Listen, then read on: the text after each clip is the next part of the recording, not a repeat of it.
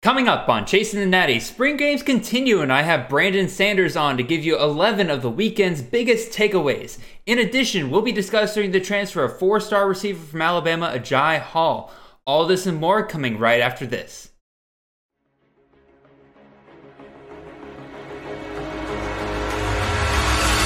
Slant to Brock Bowers. Look at the tight end go! An extra gear for the freshman. Zappy looking to Jared Stearns, who makes the catch and scores. What a burst! Trayvon Henderson, as advertised, touchdown Buckeyes! This is Chasing the Natty, a college fantasy football podcast.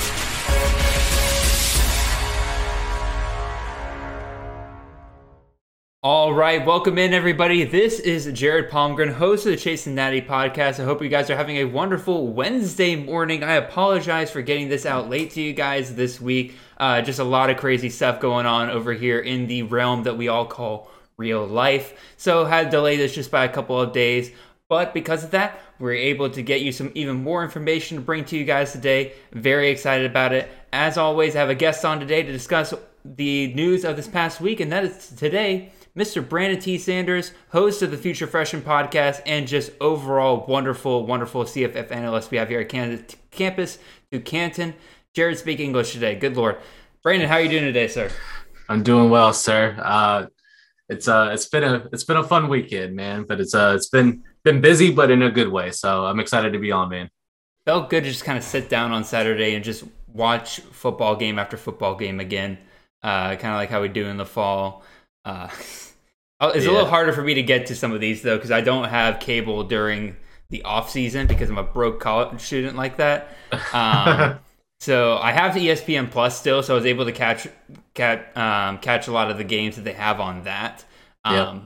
But for some reason, ESPN, even if you have ESPN Plus, they're like, oh, you still need to log into your cable provider in order to watch the games that are on ESPN channels. And I'm just like, I would happily pay like $10 more a month if you would just let me watch the games that you had on ESPN.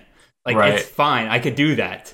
ESPN, let's make a deal here, okay? Get it together, ESPN. So, but even still, I had a good time with it this weekend and everything. Again, we got a lot to talk about here. We'll be talking about Agiye Hall transferring out of Alabama. Yes, my Georgia fans out there, it is possible for Alabama to lose guys to the transfer portal too. No need to freak out about all the guys that we're losing, except for Jermaine Burton. That one still hurts a little bit. But even still, we got a lot to get to you guys today. We're going to talk about 11 takeaways from this weekend's games. Why 11? Because we like to go that extra mile around here. Definitely not because I forgot to add one to the list and we decided that it wasn't worth taking away any of the other takeaways. At all. Definitely not any of that. Before we get started, let me give you our little spiel real quick. It's been a while since I've given you guys this, so might as well go ahead and give it to you guys again. If you're watching this on YouTube, make sure you like, subscribe, comment right down there below. I love talking to you guys down there in that comment section. Whenever you do, leave a little comment down there. If you're listening to this on your podcast, go ahead and take a look. Have you left us a 5-star review on Apple Podcasts or Spotify? Just double check. See if you can do it real quick. It's very easy. Takes only just a couple of minutes. Helps us out a ton. Again, same thing with the subscribership on YouTube. Takes 2 seconds. Go ahead and hit that subscribe button. Perfect for us. But even still, as always, we are part of the Campus Canton team over here. Me and Brandon are part of the CFF team, but we got a ton of great stuff for you guys every single week. Got myself, again, Brandon, Nate Marquise, Chris Moxley. We're bringing you guys podcasts, articles, rankings, CFF ADP, and even more to come later down the line. So absolutely keep an eye out on all of us. But even still, we are a part of a massive podcast family. You can find us typically on Monday mornings. Again, not this week, but typically you'll find us on Monday mornings. Chasing Natty with myself and whoever I happen to bring on that week. Tuesdays, you have Campus Life with Austin Nace and Colin Decker on the podcast side of things. It is the college side of the Campus Canton podcast. On Wednesdays, you have Debbie Debate live streamed on YouTube at 9:30 at night Eastern Standard Time with Felix Sharp, Matthew Bruning, Austin Nace, and Chris Moxley. On Thursdays, you have the Canton Bound podcast with Austin Nace and Colin Decker, the NFL side of the Campus Canton podcast. And then as well, you have the official with Alfred Fernandez, Matt Powell, and David Nipple on YouTube, a recruiting analytics show. Absolutely should check that one out. And then on Fridays, you have Mr. Brandon T. Sanders, who is right above me. He has his Future Freshman podcast where he discusses a whole host of freshmen every single week. So you are better prepared for both your supplemental drafts and also possibly a few guys that might impact year one. We'll find out. But even still, in addition to that, we got a couple of daily podcasts going on right now. Matthew Bruning's been doing an awesome job with his spring practice reports. They are a nightly listen for me at this point to make sure I didn't miss anything throughout the day. And then you still have the daily draft report going on with Dwight Peoples. He's done a fantastic job going over all those different prospects. If you feel like you need to catch up on some guys in the NFL draft this year, which is only 2 weeks away now, two and a half weeks away now. Yeah, pretty close. So absolutely go check that out. But even so, Brandon, before we get started, I want to ask you, is there anything that you are working on specifically that you want to throw out to the people real quick? So if you haven't seen it already, go check out the spring report that we had from North Carolina. I was able to go to Chapel Hill, so it felt kind of like tailgating, felt like going to an actual game like I usually do once a year. So it was actually really nice to be there, be able to see the campus, being able to go into Kennedy Memorial. We did have an interview with Don Callahan at Inside Carolina. You'll actually see that on this week's Future Freshman podcast. You'll see that. I also have something lined up for those that are NC State fans with Corey at Pack Pride. So those will be coming out on Friday as well. So if you're listening to this Devin Leary hype that you may hear about here in a few minutes, that's definitely on the table for this coming as well. And we're also going to talk some freshmen and who's, in their eyes being the recruiting people and the editors of those sites who they, think might actually work in year one, like in year one production. And that's what we're looking for at the Future Freshman podcast. Of course, you can find the podcast every Friday morning. And then other than that, man, I'm just, trying to update rankings when I can and, getting ready to possibly do this RBU article here about Carolina, just like you saw from Nate. So keep your eyes peeled. Yeah, I got mine coming as well. I got the Georgia version of the RBU article coming out pretty soon. I'll be covering all of the different guys that are there at Georgia that you guys are going to be interested in. I got my transfer report every week. I'm trying to get that on a weekly basis. Again, unfortunately, with graduate school and everything like that, things are falling a little bit behind for me. But I'm trying to get that to you guys every single week, just so it's easier for you to keep up with every single week. This week, that should be out in the next couple of days. We'll be covering guys like we're about to talk about, Jai Hall, Tyler Harrell, who literally just entered the transfer portal. He's going to be on there this week. Marquise Irving out of Minnesota. That's a big one. Maybe not in terms of where Irving lands, but in terms of what it means for guys like Trayshawn Potts and Muhammad Ibrahim, who are still there at Minnesota. So definitely a lot of interesting stuff kind of going on this week in terms of the transfer portal. And speaking of transfer portal report, let's go ahead and talk about just the biggest transfer of this past week. Long time coming, we felt like, for this one, and just with everything we have been hearing. But Ajay Hall has finally entered the transfer portal out of Alabama. We all kind of knew that there was going to be, again, Bama brought in 4 top wide receivers last year in Ajay Hall, Ja'Cory Brooks, JoJo Earl, and Christian Leary. You knew that at least one of them was going to be hitting the portal by year's end because they just weren't getting the playing time that they thought they were going to deserve. And a lot of people were not expecting Ajay Hall because of the way he came out onto the spring game last year. Everybody was hyping him up, saying all right, he's the next big freshman wide receiver. Just didn't pan out, and he's been very vocal about the fact that he has not been happy with that throughout this entire year. And so now we've just gotten to the point where Hall is in the portal. Brandon, what are your thoughts on this?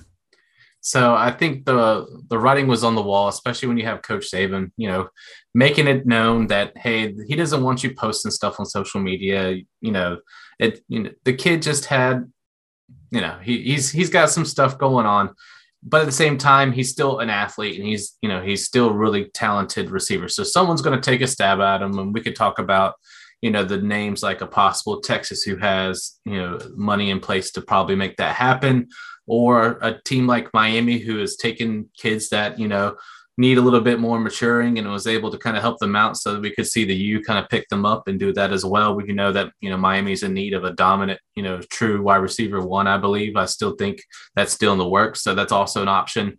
So the kid's going to go somewhere. There's always going to be maybe a G5 school that might try to put some money together to try to lure him out there. You never know. So someone's going to take a stab at him. But as far as CFF, it's really going to come down to where he's at and what the roster construction is kind of looking like there, and who's the quarterback basically. But tough break for the kid, but I'm sure he'll land on his feet somewhere. We just hope that he, by the time he gets draft stock, that he's looking a lot better and looking a little bit more mature, as far as mentally moving forward. But heck of a talent, man. Yeah, I can agree with you more. Somebody's going to take a shot on a Jai Hall. He's too young. Again, we all make mistakes in college. We all have maturing to do when we get to college and everything. So there's going to be a program out there that's going to think that they can take him, maybe rehabilitate him a little bit from his time at Alabama and everything. My thing is, I'm shocked, honestly, that Saban, like, just everything I've heard, like, this just didn't strike me as the kind of guy that Saban would typically have accepted a commitment from. Just kind of from the very beginning, like, Saban usually typically goes for the guys that are, like, team first, like, just have that mentality. And just, again, from everything I've heard, I'm not trying to bash Jai Hall. Like, again, everybody's got to look out for themselves, no doubt about it. But again, he just didn't strike me as the kind of guy that Saban would typically have had the patience for in this program. And clearly he ran out. And, like, I've never seen Saban call out a player nearly as much as he did with a Jai Hall. Now, he typically never named a Jai Hall, but there was that time where he was talking to, like, a bunch of coaches, and he specifically talked about how, we had guys last year who were complaining about never getting the start and everything, but when, like, our top two receivers went down and then they had to go out there as their time, they weren't prepared because they were too busy out there moping about it rather than actually putting in the work they needed to do. I'm like, he's talking about a Jai Hall here. Like, again, we all watched the championship here. Like, a Jai Hall in that game, like, made a spectacular grab or two, but he also had a lot of drops and just a lot of bad mistakes in that game. And we all knew who he was talking about. Clearly, there was not a great relationship between Saban and Hall here. So I'm kind of shocked this ever really happened in the first place.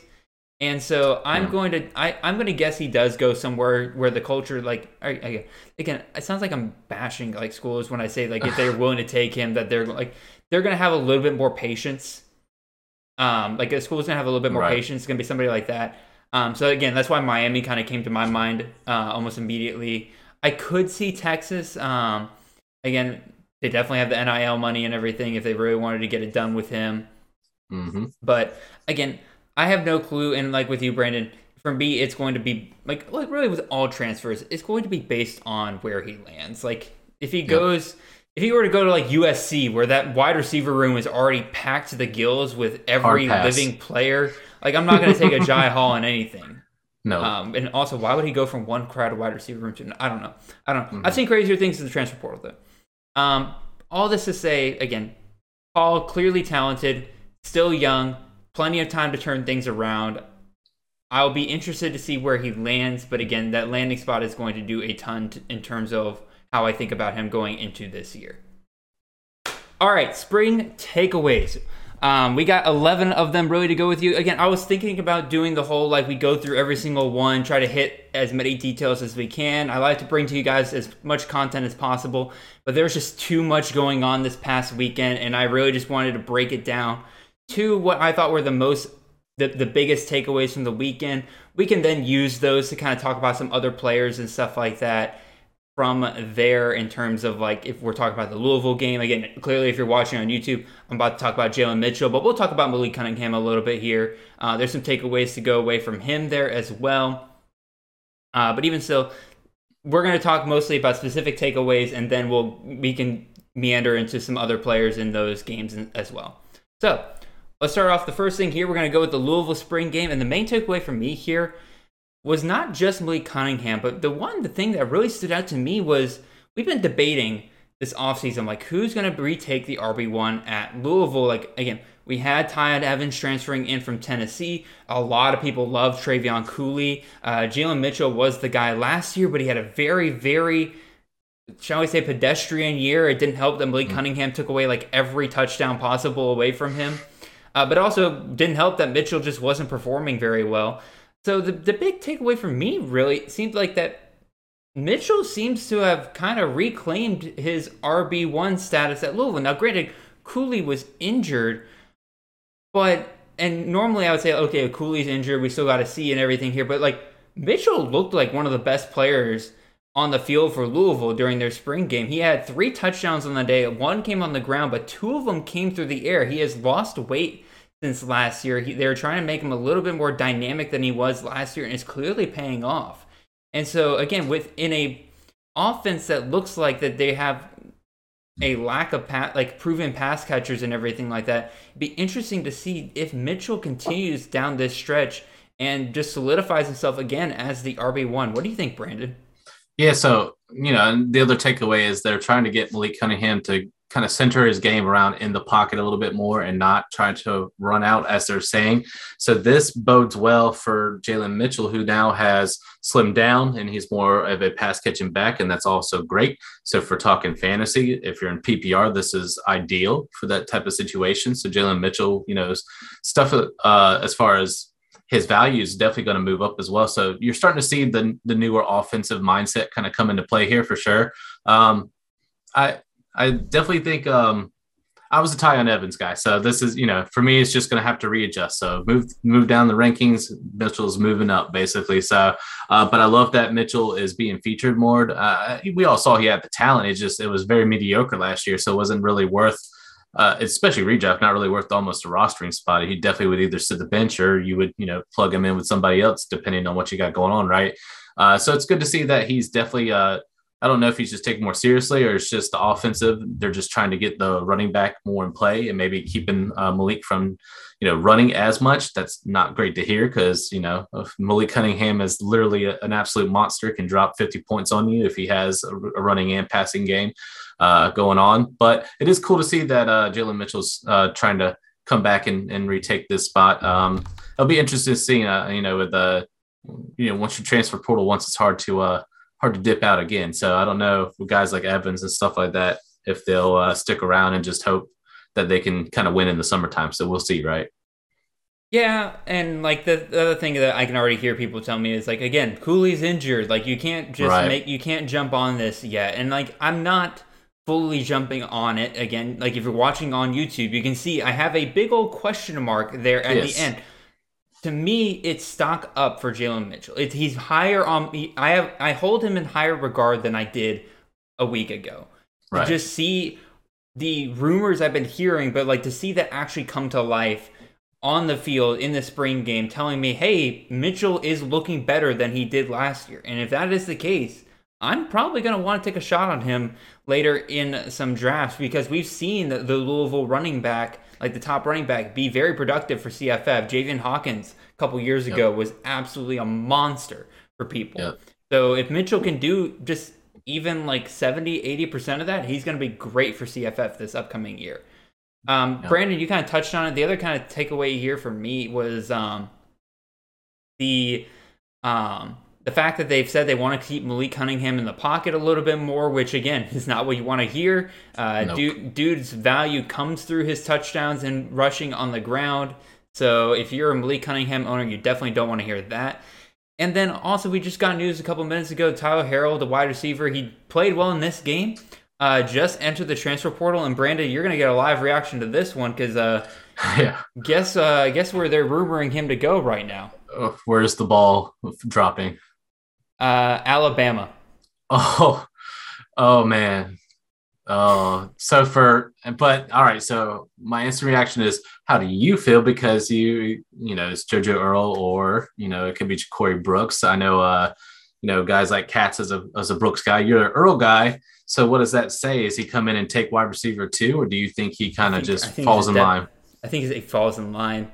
I would be shocked if he's given an instant starter when he gets there. Right. He's got to earn it, but the kid's got talent. The person who would be in most danger, in my opinion, would be Ja'Cory Brooks. Because Burton, it sounds like, has solidified his number one role, just by all accounts out of there. He's penciled in for 1,000 yards this year. But Harrell was never really a slot guy at Louisville. He was an outside threat. So, again, you're not going to hit JoJo Earl there. It's going to hit Ja'Cory Brooks. Right. So if anybody, again, he could just walk in there and be a depth piece for them. Because Alabama is a little thin at receiver in terms of who they have behind their starters right now. So wouldn't be surprised if Alabama's just trying to bring him in as a depth piece. Yep. All right. Wow. Okay. let's go ahead and move on to our second takeaway here, going to the Houston Cougars, and that is Mr. Matthew Golden has arrived in Houston. Brandon, you have been the guy that kind of put me on Golden, put a lot of people on Golden very early on. He was your first big fish, small pond in for the Future Freshman podcast. So I'm going to let you kind of drive this discussion first. Sure. So I am the conductor of this hype train. Everyone needs to get on board with Matthew Golden. The kid is an absolute stud. Even the guys over, of course, as a team of C2C, but actually in C2C formats, they had him 10th. So they really liked him.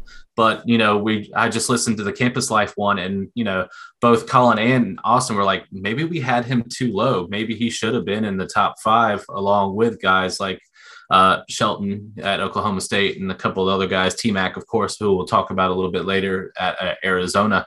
The kid's an absolute monster. I wouldn't be surprised even if he stays at Houston for all 4 years at a P5 level, he's going to absolutely smash. We got 1 year of Nathaniel Dell left before he moves over probably to the NFL because Dell is actually really, really good. I will not call that man Tank. He was never Tank. I don't care what PFF says. But Matthew Golden, so weird. Like I've started seeing more people call him Tank now. I'm like, why is he? It's only because Tank? PFF called him Tank, and I was like, someone's probably heard some random nickname and probably was like his uncle, and so then PFF's like, yeah, let's call him Tank Dell. I was like, no, man, it's Nathaniel Dell. But anyway, regardless, Matthew Golden is the absolute biggest fish right now in the smallest pond of being G5. The kid just plays like he should have been in like Penn State or one of these big, Ohio State. Like the kid should have been in one of these big ones. But the fact that he wanted to stay closer to home, I love the Holgerson offense. I like what Clayton Toon's doing. I'm high on Toon this year, just like I am Leary.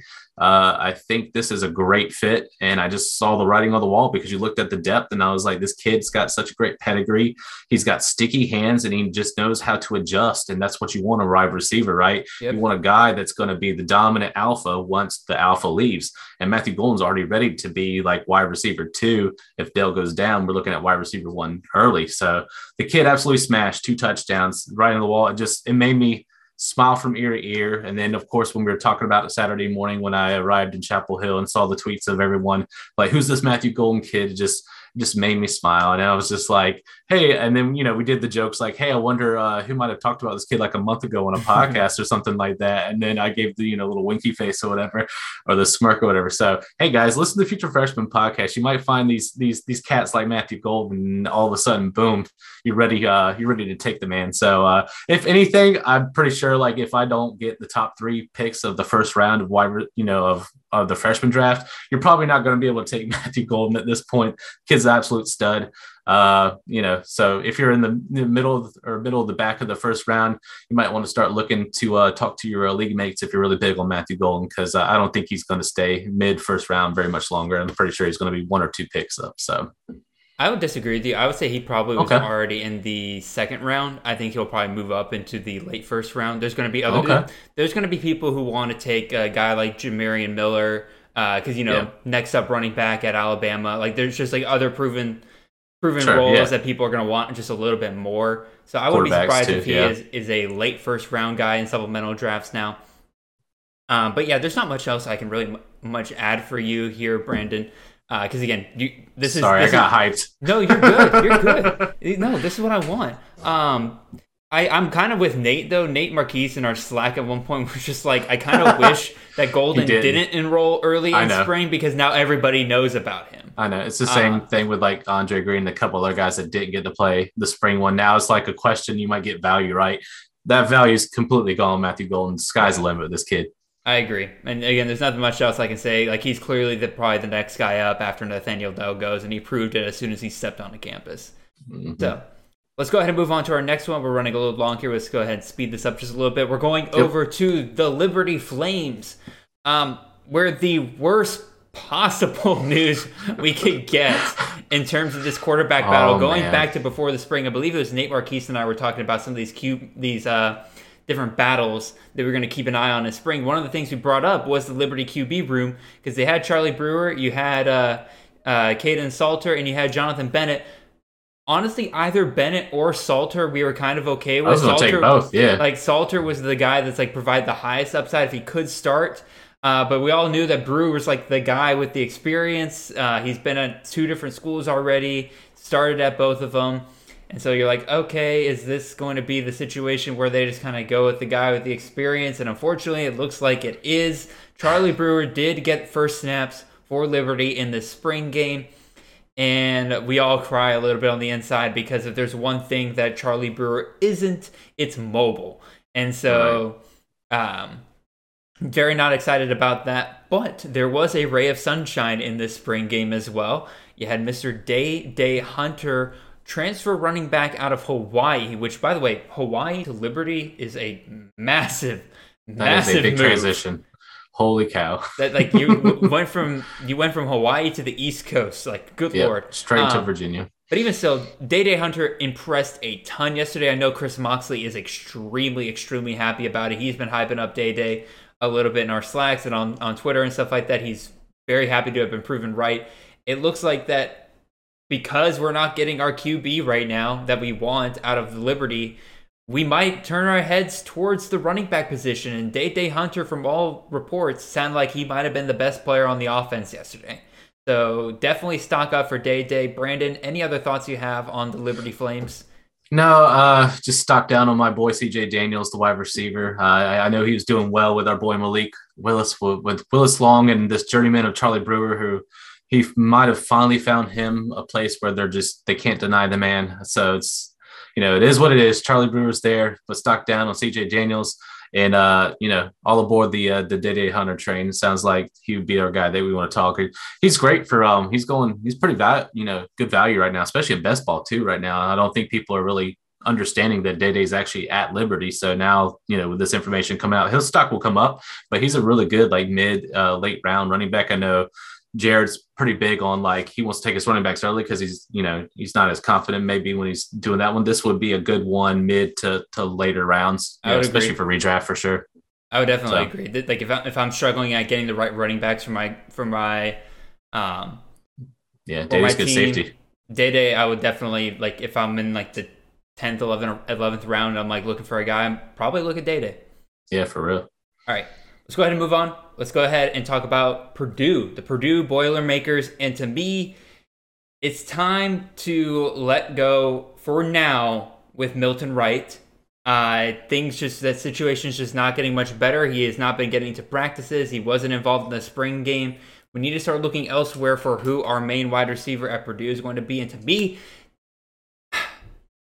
let me say something real quick. So a lot of people will be very quick to say, when it comes to all these spring games and everything, it's like, oh, you can't just take a spring game performance and apply it to the rest of the season. I agree. Here's what you have to be looking out for. You keep your ear down to the ground during the spring practices. Start listening for the steady drum beats. And then when that steady drum beat is then confirmed in the spring game, that's when you know you have something. Tyrone Tracy is one of those guys. We have been hearing for a while that at Purdue, Tyrone Tracy has come in and become one of the most dynamic players that they have had on that offense. He has been getting snaps on the outside, in the slot, and in the backfield. He has been getting running back carries. And we saw that in the spring game. Dude had an excellent spring game. I believe he had 7 touches for 74 yards and a touchdown. This, to me, is the guy that you're going to want out of Purdue's offense going into the year. The spring game just confirmed basically what we've been hearing. Brandon, what are your thoughts on this? Yeah, so Milton Wright is absent. Like, he, whether it's grades or whatever the rumor is or whatever, he is not there. Even when he gets back, it's going to take him some time, to knock off the offseason rust, right? Tyrone Tracy is, he's killing it. He's picked up the playbook. He's being used in multiple positions, a wide receiver and on the sweeps. We're looking at a lot of these teams that are seeing what teams like San Francisco did with the Niners with Devo and things like that. So you're starting to see, I wouldn't say copycat, but you're starting to see some of that develop, whether you hear it from Tyrone Tracy or Josh Downs or all these other guys that are kind of performing And that's valuable because that means they're getting the ball in their hands. And that's what you want in a PPR format, especially if you're doing half point. Even half point's great. Full point is even better. And Purdue and Aiden O'Connell was a great value in CFF already. He's got the job done. We talked about Brady Allen on the Future Freshman podcast coming in later. So, you got the production there at quarterback. So now you're looking for the alpha. And Tyron Tracy has come on strong. And I think he'll, kind of keep the reins. Even if Milton Wright comes back, it might split some of that off of there. But if you have a gadget guy like Tracy, that's going to be pretty valuable for you. So even him by himself, I think Purdue can handle at least 2 decent wide receivers. I mean, they did it, a couple of years back, but I mean, it's been a hot minute, but it can be done, especially in this offense. So I do like Tracy, and I think he is a buy in CFF for sure. And if he's in supplemental, it'd be worth a shot to take the stab at him early. So. Probably is available in supplementals because you got he was at Iowa, and nobody wants any piece of the Iowa offense. Let's be real. I'm so glad he got out of there, man. It looks like he made the right decision because again, he came over to Purdue, and it sounds like they were just like, "Hey, he's a stud. Let's get him the ball." And so I'm very excited to see what we can get out of Tyrone Tracy at Purdue going forward. Let's go ahead and move on. Brandon, I'm going to let you start off on this one, but I'll go ahead and let the people know what our takeaway is here. We got Mr. Evan Prater starts for Cincinnati. So, Brandon, what are our takeaways here? What does this impact? So, in camp, it felt like they were trying to go the other way, or at least with Ben Bryant. I mean, he literally went back to Cincinnati, and we're like, okay, maybe it's him. But then all of a sudden, Evan Prater has been getting a lot of noise. So this solidifies that Evan Prater is, in fact, at least taking first-team reps. There was no coin toss or whatever rumor or whatever thing you want to say happened. Prater just straight up got the start. He's explosive. He's making plays. I like this for Cincinnati. It kind of makes me – because it sounds like it's going to be more pass-oriented. So the running back stuff that we're used to, like a Jerome Ford on that one, we might have to temper maybe a few expectations when it comes to Cincinnati. Not a lot. I still think there's value there. But the way that he's able to get it, and I'm going to let you try to, do the tight end name on there, but the one that Alfred had his eyes on last year, as far as like C2C and stuff like that, going off for 2 touchdowns with Evan Prater. I like this offense. It's looking good. So the Bearcats, I think they'll be very competitive again this year, and I like Prater at the helm versus Bryant. So I really enjoyed the spring highlights that I got to see. Yeah, not only did Prater start, he looked good. Like, he looked good compared to Bryant. Strong. Like, Bryant didn't do bad or anything like that, but, like, Prater looked like the better quarterback overall, and I think that's exactly what we wanted to see out of this. And you did leave me the tight end who's the other takeaway Sorry. here. No, it's fine. Shimon Mateer. I'm going to guess that's how you... Mateer. One of those things. What are those?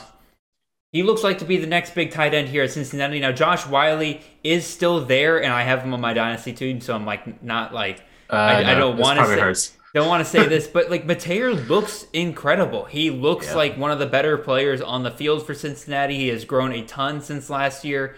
He caught a touchdown pass from both Prater and Bryant, so it's clearly he's going to be a red zone target for either of them when they get down there.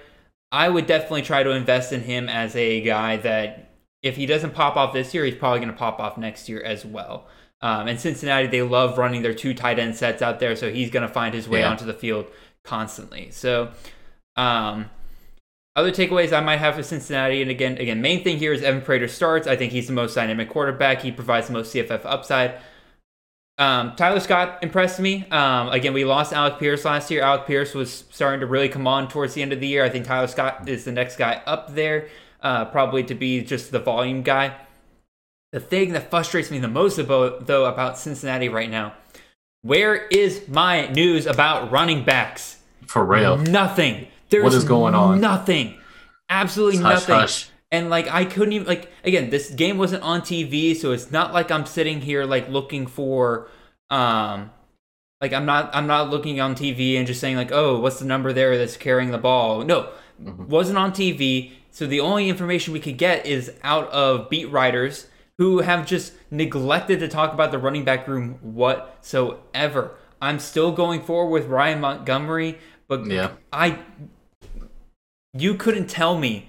You couldn't pay me to know what's going on in that backfield right now, and I'm still waiting on them to pick up somebody Exactly, Jared. I was going to ask you, why has there not been a transfer portal? This is prime real estate for a stud running back now. I think they're waiting to see who they can get, because we'll see. Yeah, there hasn't really. Again, Zach Evans, I don't think was ever really good. Like in terms of running backs, to me, there hasn't been like a ton of like true top tier guys.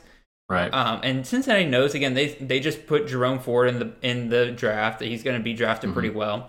So they know that they can kind of be a little choosy with who they bring in. And I get they probably want to see what they had in Montgomery and Charles McClellan. But, like, good God, I just want answers. I just, like, if they really do believe in it, tell me. Just tell me. Yeah. It's just nothing right now. Nothing. Yep. It's frustrating. Speaking of frustration, let's move on to our next one. Good segue. Yes. Let's go ahead and talk about Clemson offense continues to struggle. Clemson had their spring game this past weekend. And if you are one of these people who, like me, had major problems with Clemson's offense last year, and you think a lot of it kind of centered around just the offensive philosophy rather than like a specific player or two, this spring game did nothing to assuage your fears. And I can already feel the Clemson fans coming at me right now being like, we were missing half of our start. No. Yes, you were missing a lot of your receivers. That doesn't excuse DJ Uiagalelei overthrowing his receivers by about 5 yards, missing them by about 2 yards to the left. Like, DJ didn't look good yesterday. He had a couple good passes here and there, but overall on the day, he was missing targets constantly. That doesn't get fixed with a personnel change out there. These weren't receivers running the wrong routes. These were just balls being thrown and just not being connected. In addition, just the offense just seemed so conservative in general because it wasn't just DJ. Cade Klubnik was struggling yesterday. Man, Klubnik had a slow start for sure. And so I will say this, that Clemson's defense is going to be great for redraft if you do play defense. Clemson's always been decent, right? But that'll keep them closer in games, but they need the spark. So I'm excited for Will Shipley to come back because that's probably going to be the Will Shipley show. You know what I'm saying? Maybe some Bo Collins if we're lucky. I would love that. And like, again, and I'm not throwing all the blame here on the quarterbacks. And again, that's my point. It's like, this isn't a quarterback problem. This goes deeper than the quarterback. Yeah. The O-line is porous as hell right now. They like that O-line has been a problem going back to the opener against Georgia last year. That's the reason why they never got anything going in that game. Again, Georgia's pass rush was phenomenal last year. Don't get me wrong. I'll brag about that all day long. Oh, yeah. But the O-line made it easy for Georgia. They sacked them like, 6-7 times in that game? DJ was never really the same after that point. So, like, still not. And again, like, the other thing is Dabo didn't bring anybody from the outside to bring some new, fresh ideas into this offensive staff. He hired from within. I forget who he hired off the top of my head, but he did hire from within. So this is the same kind of philosophy we've been seeing them run the past couple of years. I just don't see how they really bounce back in a big way compared to they were last year. Like, there's nowhere but up for them from last year because their offense was abysmal. But I don't think it gets back to a point where we're going to really love having any of these players in CFF. Yeah, Will Shipley's the only guy I'm remotely, and then if he's still, maybe Maffa, as like a depth piece or something like that. But temper expectations. I get it. No Antonio Williams, no Bo Collins, right? It would be nice to see what Antonio Williams is made of because I still am sad about Adam Randall. You mean? Yeah. No, Randall's hurt. So Antonio Williams isn't there until the fall. Right. So he's not there. No Adam Randall, which I'm still bummed about because I feel like at least he's a big enough target to where he would have made DJU maybe look, somewhat a little bit better by just having a big, expansive catch radius that he could at least brought some of these passes down, right? But without Bo Collins there, without Randall, without Antonio Williams to the fall, running backs, Will Shipley, Maffa, let's go with that. So and Kobe Pace, don't forget about Pace, Kobe Pace. All right, let's move on. Going to another ACC school here, and let's talk about our boy Devin Leary. This man's finally getting the respect that he deserves. I've been running a CFF mock that has been happening while these spring games have been going on. He just went off in the 7th round. Finally, that's much better than where he was going. Leary was getting let me see where he was going beforehand. Let me pull up the ADP. It had to be like late rounds, like 12th, 13th, maybe. So in CFF, he was getting taken as the QB 31. Wow. in the 10th round. So that's good value. No, y'all. Leary was a top 20 quarterback last year in CFF, passed the ball all over the field, and it looks like they are ready to do that again this year. Dude threw for 3 touchdowns and over how many yards did he throw yesterday? Let me pull that up real quick. He threw 34 times for 355 yards and 3 touchdowns in a half yesterday during the spring game. They let him rip it all over the field. He is going to be an exceptional value for you in CFF this upcoming year. And that this is your last warning, people. This is your last warning. Grab him now. Yep. You're not going to get a much better value than where he is right now because he's only going to go up and up throughout the rest of the season. Yep. Give Devin Leary his flowers. The man deserves it. I was talking, to Corey Smith because we've been talking. We're getting it scheduled for the interview.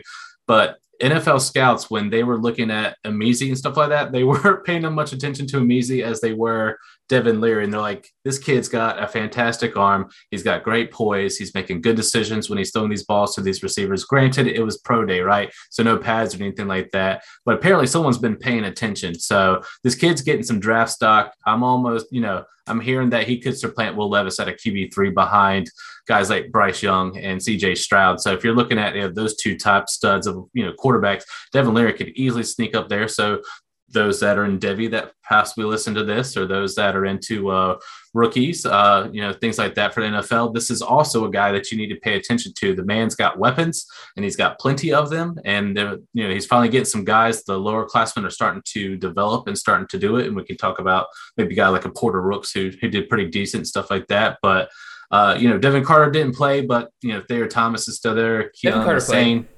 Carter played? Okay. Carter played. I really just didn't show out because I didn't hear much from him, basically. He had at least one big catch. I remember seeing him on the broadcast. Yeah, I'm a Carter guy just because of the outside. I like the big outside receivers. But if you love, possession, Thayer Thomas is your guy. Anthony Smith is another one for depth. Lasane's probably going to be depth too. But keep your eyes on Porter Rooks. I know we didn't get him in there as well. You want to talk about the running back situation there in NC State? Yeah, I'll talk about it real quick, and I'll also second Thayer Thomas is the guy I'm probably going to target in CFF drafts, but I'm fully ready to drop him as soon as I see who Leary's actual target is throughout the season. But Thayer is the guy I'll probably grab late. In terms of the running back situation, Jordan Houston looks to be the next guy up there. He had 5 carries, 23 yards, and a touchdown yesterday. No receiving work, which was a little disappointing, especially considering how much Leary was just tossing it all around the yard. But the other thing is that they are going to have another running back behind him by the name of Sumo. They are going to have a 2-back system this year. So those of you who, like me, were kind of hoping that Houston might have been able to take over as a full RB1 only workhorse back situation here, doesn't look like we're going to get that here. They're going to have at least one guy behind him. So Houston, I still think so. A fine late grab because, there's plenty of CFF running backs out there who do well, even if there's another guy right there behind him. Yeah. But yeah, overall, again, Leary is the guy for this offense. You're gonna want to pick up Leary. He's gonna be fantastic this year. Yeah, he's excited for redraft. Let alone. But if you have him in Dynasty and you've waited this long, it's a heck of a value, and you should be stoked because it's going to be a good season for him. I agree. Alrighty, let's go ahead and go to Pitt. Where I have the main takeaway here. Pitt pass catchers impress. QBs struggle. My big thing is here, I'll talk about the pass catchers. Brandon, I'll let you talk about the quarterback situation here. So to me, just watching this game, Pitt's loaded in terms of just talented catchers that they have. So you have, obviously, Jordan Addison. He's one of the top 5 wide receivers off the board in any CFF draft that you're going to. He's a top 3 wide receiver. No, he's the number 1, maybe? Really? No, he's number 2. He was the number 2 wide receiver last year behind Jarrett Stearns. Right. He was number 2 wide receiver last year. There's a reason why people want to have him this year. Kanata Mumfield coming in over from Akron showed out yesterday. He was very impressive. Jared Wayne from coming back from Pittsburgh last year. He's also very impressive. Gavin Bartholomew, the talented tight end they have there, he's going to be great. There's just a really big problem, and the fact is that these quarterbacks are very much living in the shadow of Kenny Pickett right now. So, Brandon, why don't you break down how Slovis and Patty did yesterday and why there should be some level of concern there? So let's talk about Patty first. He started off hot, but he only finished with 2 of 7 in the possessions that he had. So he kind of like teetered off a little bit. But Slovis is the definite loser in this situation. I'll be frankly honest with everyone, boys and girls. He is not the Keaton Slovis you remember in that 1 year at USC. There's a reason why Jackson Dart took the spot and never let go of it and then transferred out as well. Slovis hasn't really been the same, and I'm not going to hate on the man because I think he's got good tangibles. I think he could be a decent game manager, kind of like an Anthony Brown at Oregon. He has the pieces to get it done. He just needs to make smarter decisions, and that's what's going to need to happen with Slovis. But this wasn't a plug-and-play situation with Kenny Pickett because this is not Kenny Pickett. We'll be very honest with you. So I do I'm thinking Slovis probably is going to start because he was the transfer. He has the pedigree, so he's probably starting. But if Paddock can kind of get a little bit more consistent, I like that option, especially with these weapons. They got to feed the receivers. And, I like some of the running back situation too. I forget the guy's name. It's a hard name to explain or to spell out, but running back can be okay too. And I do like Bartholomew there. Yeah, I think so, right? Is there a Banaconda? I think that's the name I'm thinking of. Okay. Yeah, but they have depth. Izzy's still great. They're going to be fine at running back. Is the point? Good. Whatever you thought about the running back situation last week, it's the same thing as this week. What we've learned is the pass catchers are awesome. Quarterbacks are struggling here. Yes. And definitely the loss of Mark Whipple as offensive coordinator is definitely being felt here. I would imagine. For sure. For sure. All right. Let's go ahead and move on to our next takeaway here. And if you're watching on YouTube, you're looking at me and saying, Jared, this is Kansas we're talking about. And I'm saying yes. And you guys know me. I do like just throwing out names here and there to where you're like, but Jared, why would you ever, going back to Arian Smith a couple weeks ago, I talked about Arian Smith. I got several people telling me oh my God, Jared, why would you ever bring that name up? I like just throwing darts out here. As Felix likes to say, you got to shoot from deep sometimes. And the guy I'm shooting from deep right now, Jared Casey at tight end for Kansas. This is a very bad tight end class, y'all. Sometimes you just got to go with guys that you want to shoot from deep on. And I think Jared Casey is going to be a guy that I'm probably going to take in some deeper leagues this year. Kansas is a team that does not have a lot of proven pass catchers.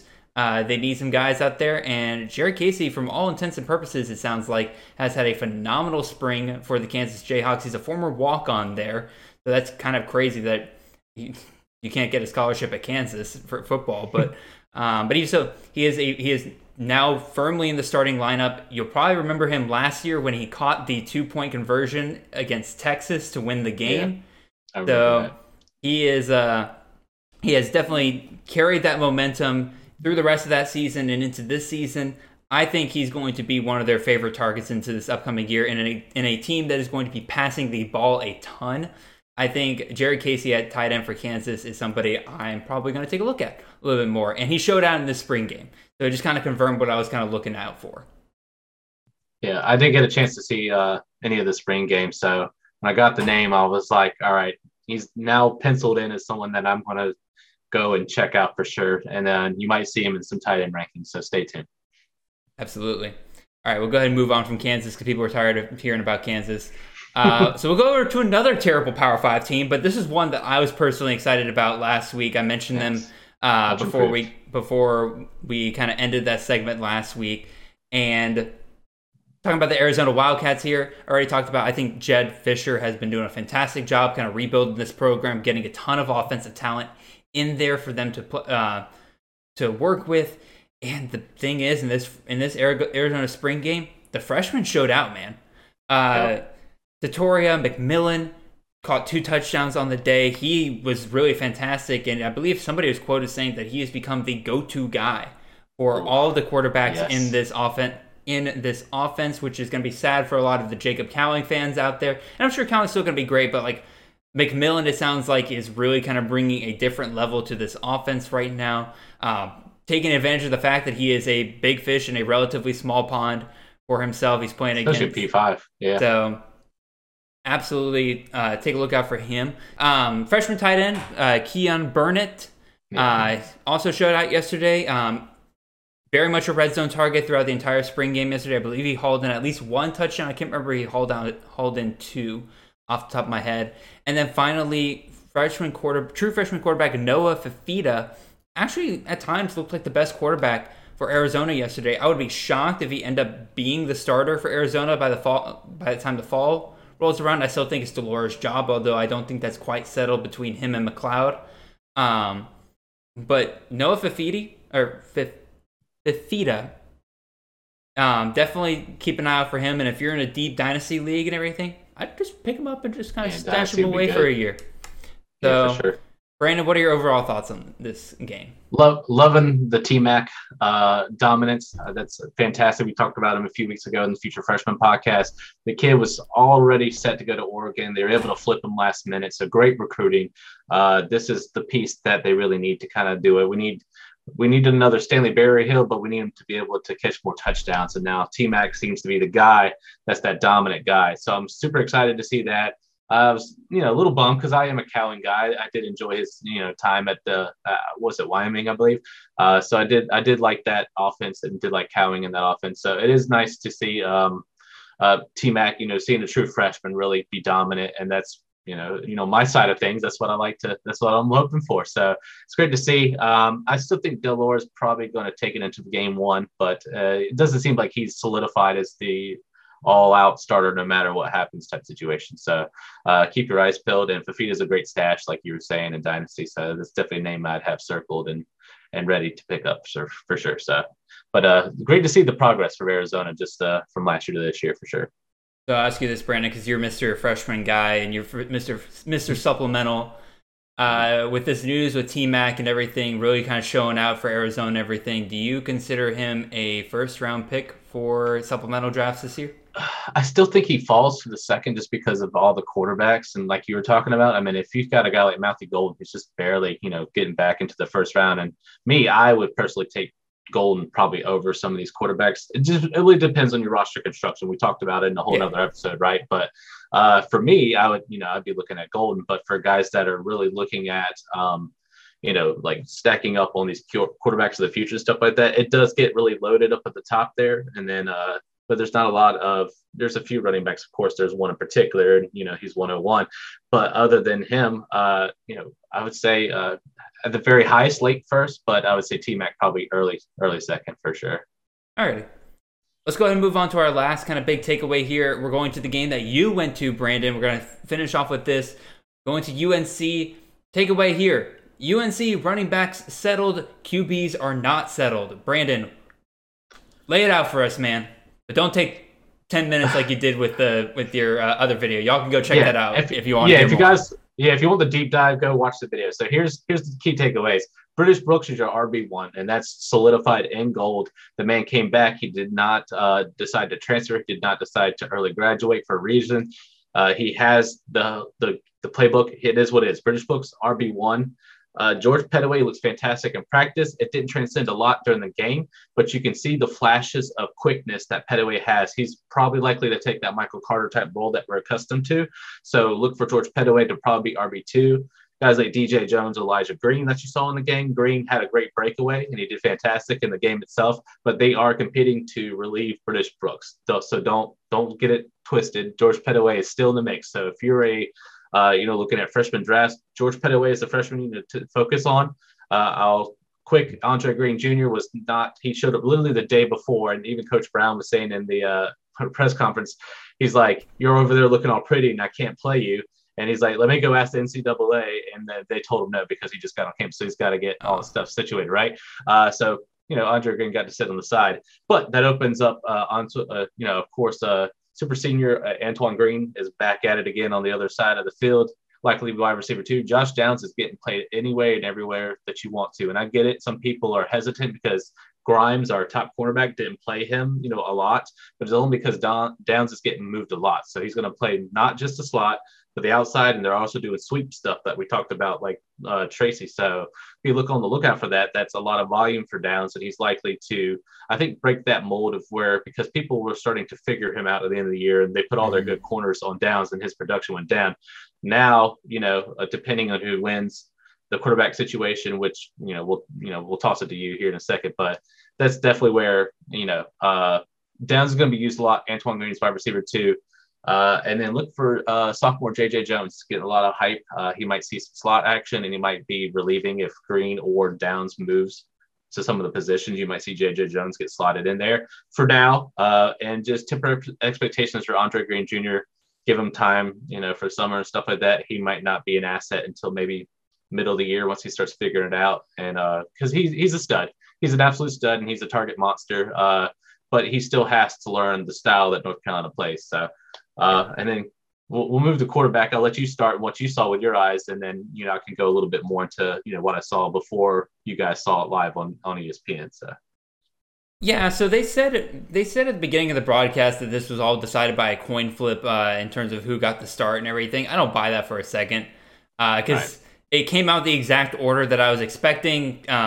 May got the first reps, Criswell got the second reps, and then Connor Harrell came out and got the third reps. That didn't shock me whatsoever. I do believe it when they say that, at least between May and Criswell, this is a very close quarterback battle. Harrell really showed some major upside. Yeah, he's a true freshman. I doubt that they're ever going to play him, especially when you have guys like May and Criswell who've been there for a while. I think May has the job right now, but I think Criswell is very much within striking distance, and it's a little bit closer of a battle than I was anticipating. But I'm still going to keep May right where I have him in my rankings because, again, that little bit of hesitancy that I have is already kind of baked in as far as I know. This spring game really didn't show me anything I didn't know already outside of, again, I think it was a little bit closer than I was expecting, but I still think May wins the job come fall. I think he kind of is the most Sam Howell-like out of the bunch, and I think he'll be the most likely one to kind of keep the offense going like it has been. What are your thoughts, Brandon? Again, you're the UNC guy. You were eyes on the ground. What are you thinking? All right. So they're going to tell you they did the coin toss, which they did. And so it was May, Harrell, Criswell as far as who started the games type situation. But when you're there beforehand, they're doing warm-ups, they're doing different drills and stuff like that on the side. And also when they do their exercises, they line up on the field. And they usually do it by who's on what squad. So whether you're on ones, twos, or threes as far as the strings. So Drake May was up in the front. He was the one that was hanging out with guys like Downs, Zach Rice, like I said in the stuff. Like I said, go watch that review if you want the deep dive. Then it was Criswell. Then it was Harrell. They look at Harrell as the future. He is the freshman. He did struggle against because the at least the defensive line of North Carolina is much improved. So they really got after Harrell. But Harrell makes some good decisions and he's elusive. So I do like his feet. And that's what coming, I believe too, his dad is the one that kind of trained him in that matter and stuff like that. So it's great to see the transition of a quarterback that can really get it done as far as on, with the feet. But for now, we're looking at probably Drake May because of the pedigree and accuracy, I would say. Slight advantage, but Criswell moved the sticks. He really got down the field a lot during that spring game, and I think you guys saw that too. So it's close, and the good thing is that Coach Brown has said that Coach Longo, they both fit the same exact mold as far as quarterback. That's why it's so hard to get a difference. So it's really going to come down to summer and who's making a leadership and who's stepping up in the actual QB room and who's leading the charge and making audible plays and stuff like that as the summer progresses. I still give them the advantage to May. Slightly, but that's the risk you take, so yeah. For now, British Brooks is your guy for RB1. Yeah, British Brooks and George Pettaway. Again, Brandon, I'll ask you again because, again, you're Mr. Freshman guy and everything. Is Pettaway a first-round guy for you? First round, no. I think he's dropping into the second. Just like I said, there's just a lot of quarterbacks and wide receivers and stuff like that you want to take in the first. So I think he's dropping into the second, probably early second, but you don't want to miss on him if you have the opportunity. I know Jared has multiple seconds, so he might be snatching some of these guys. I know. So here we go, right? So me being the third round, I don't know. We'll see what happens. But George Pettaway in the second for now, but could rise if we hear more great reports in the summer and we get some more footage out there on YouTube that it leaks and stuff like that. So he's crushing it. So, alrighty. We'll go ahead and we'll kind of preview the spring games coming into this next week. I'm going to run through them real quick, and then Brandon and I are going to cover three each very briefly of the ones we're most excited about. On Thursday this week, so when you're listening to this on Wednesday morning, tomorrow night, you have Florida. They have their spring game on a Thursday for some reason. UTSA, you have New Mexico State if you're a psychopath. On Friday, you have Eastern Michigan. You got Iowa State playing another open scrimmage. You got Navy, Northwestern on Friday as well.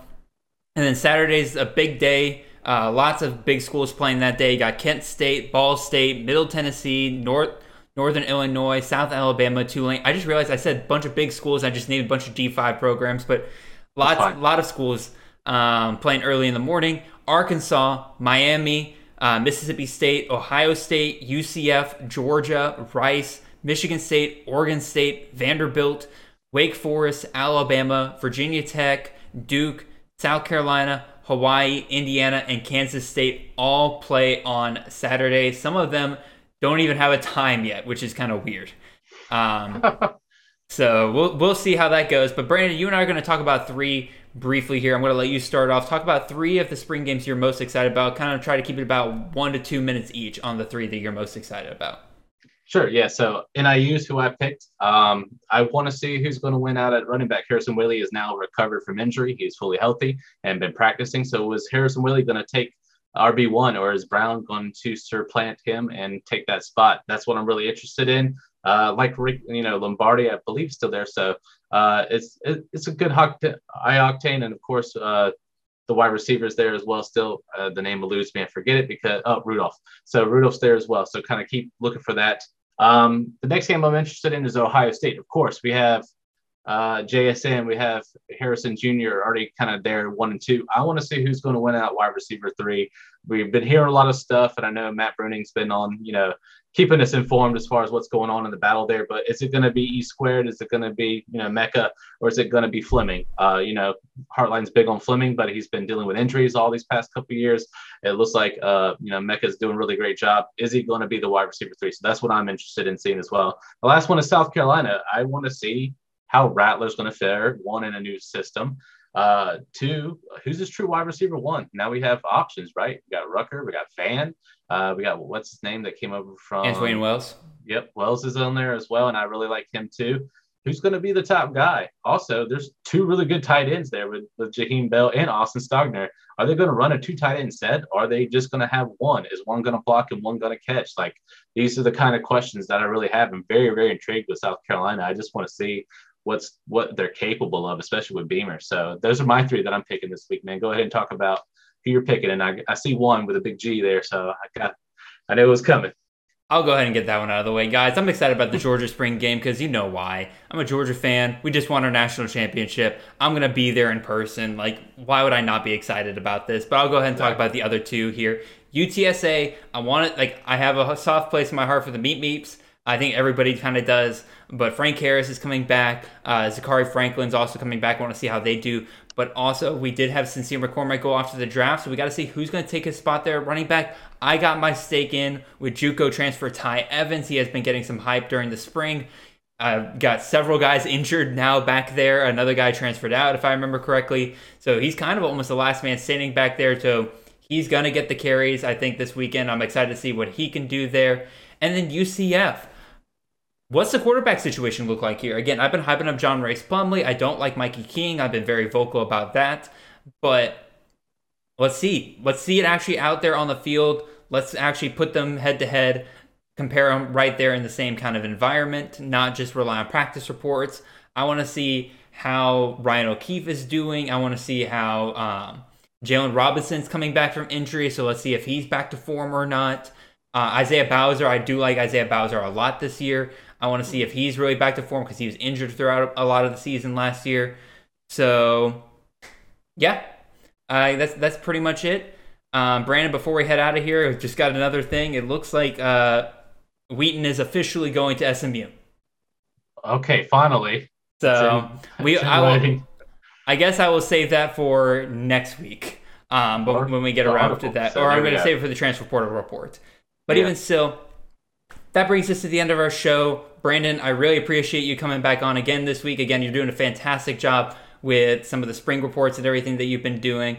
Going out to UNC yesterday and getting those interviews was fantastic. I cannot wait to hear those on Friday. Are you touching them along with the Future Freshman Pod? Or are they replacing it? Yeah, it's going to be like a special edition. I mean, we're going to take a break from the freshmen, at least for this week. We do talk about some of them. So there will be, it's still freshman centric, but there's still going to be a lot more of the spring game talk. Gotcha. And just standouts that we're looking for, both from Corey Smith and from Don Callahan. So just be looking for that. And then, back to normal scheduling program after that. So. Yeah, sounds good. Anything else you're working on, Brandon? Again, you want to throw out there to the people before we head out of here? Eventually you'll finally start seeing, my first right up there for C2C. Of course, it's going to be the RBU series. So look for the North Carolina one. Like I said, we talked about Brooks and Petaway. So, a little bit more of a deep dive there and why North Carolina is becoming such an RBU, just like guys like Georgia and Oklahoma out there for sure. Yeah. Alrighty, and yeah, that pretty much sums up here for us. Again, appreciate y'all tuning in, and again, apologize for getting this out late to you guys, a couple days late. Appreciate you guys tuning in for that.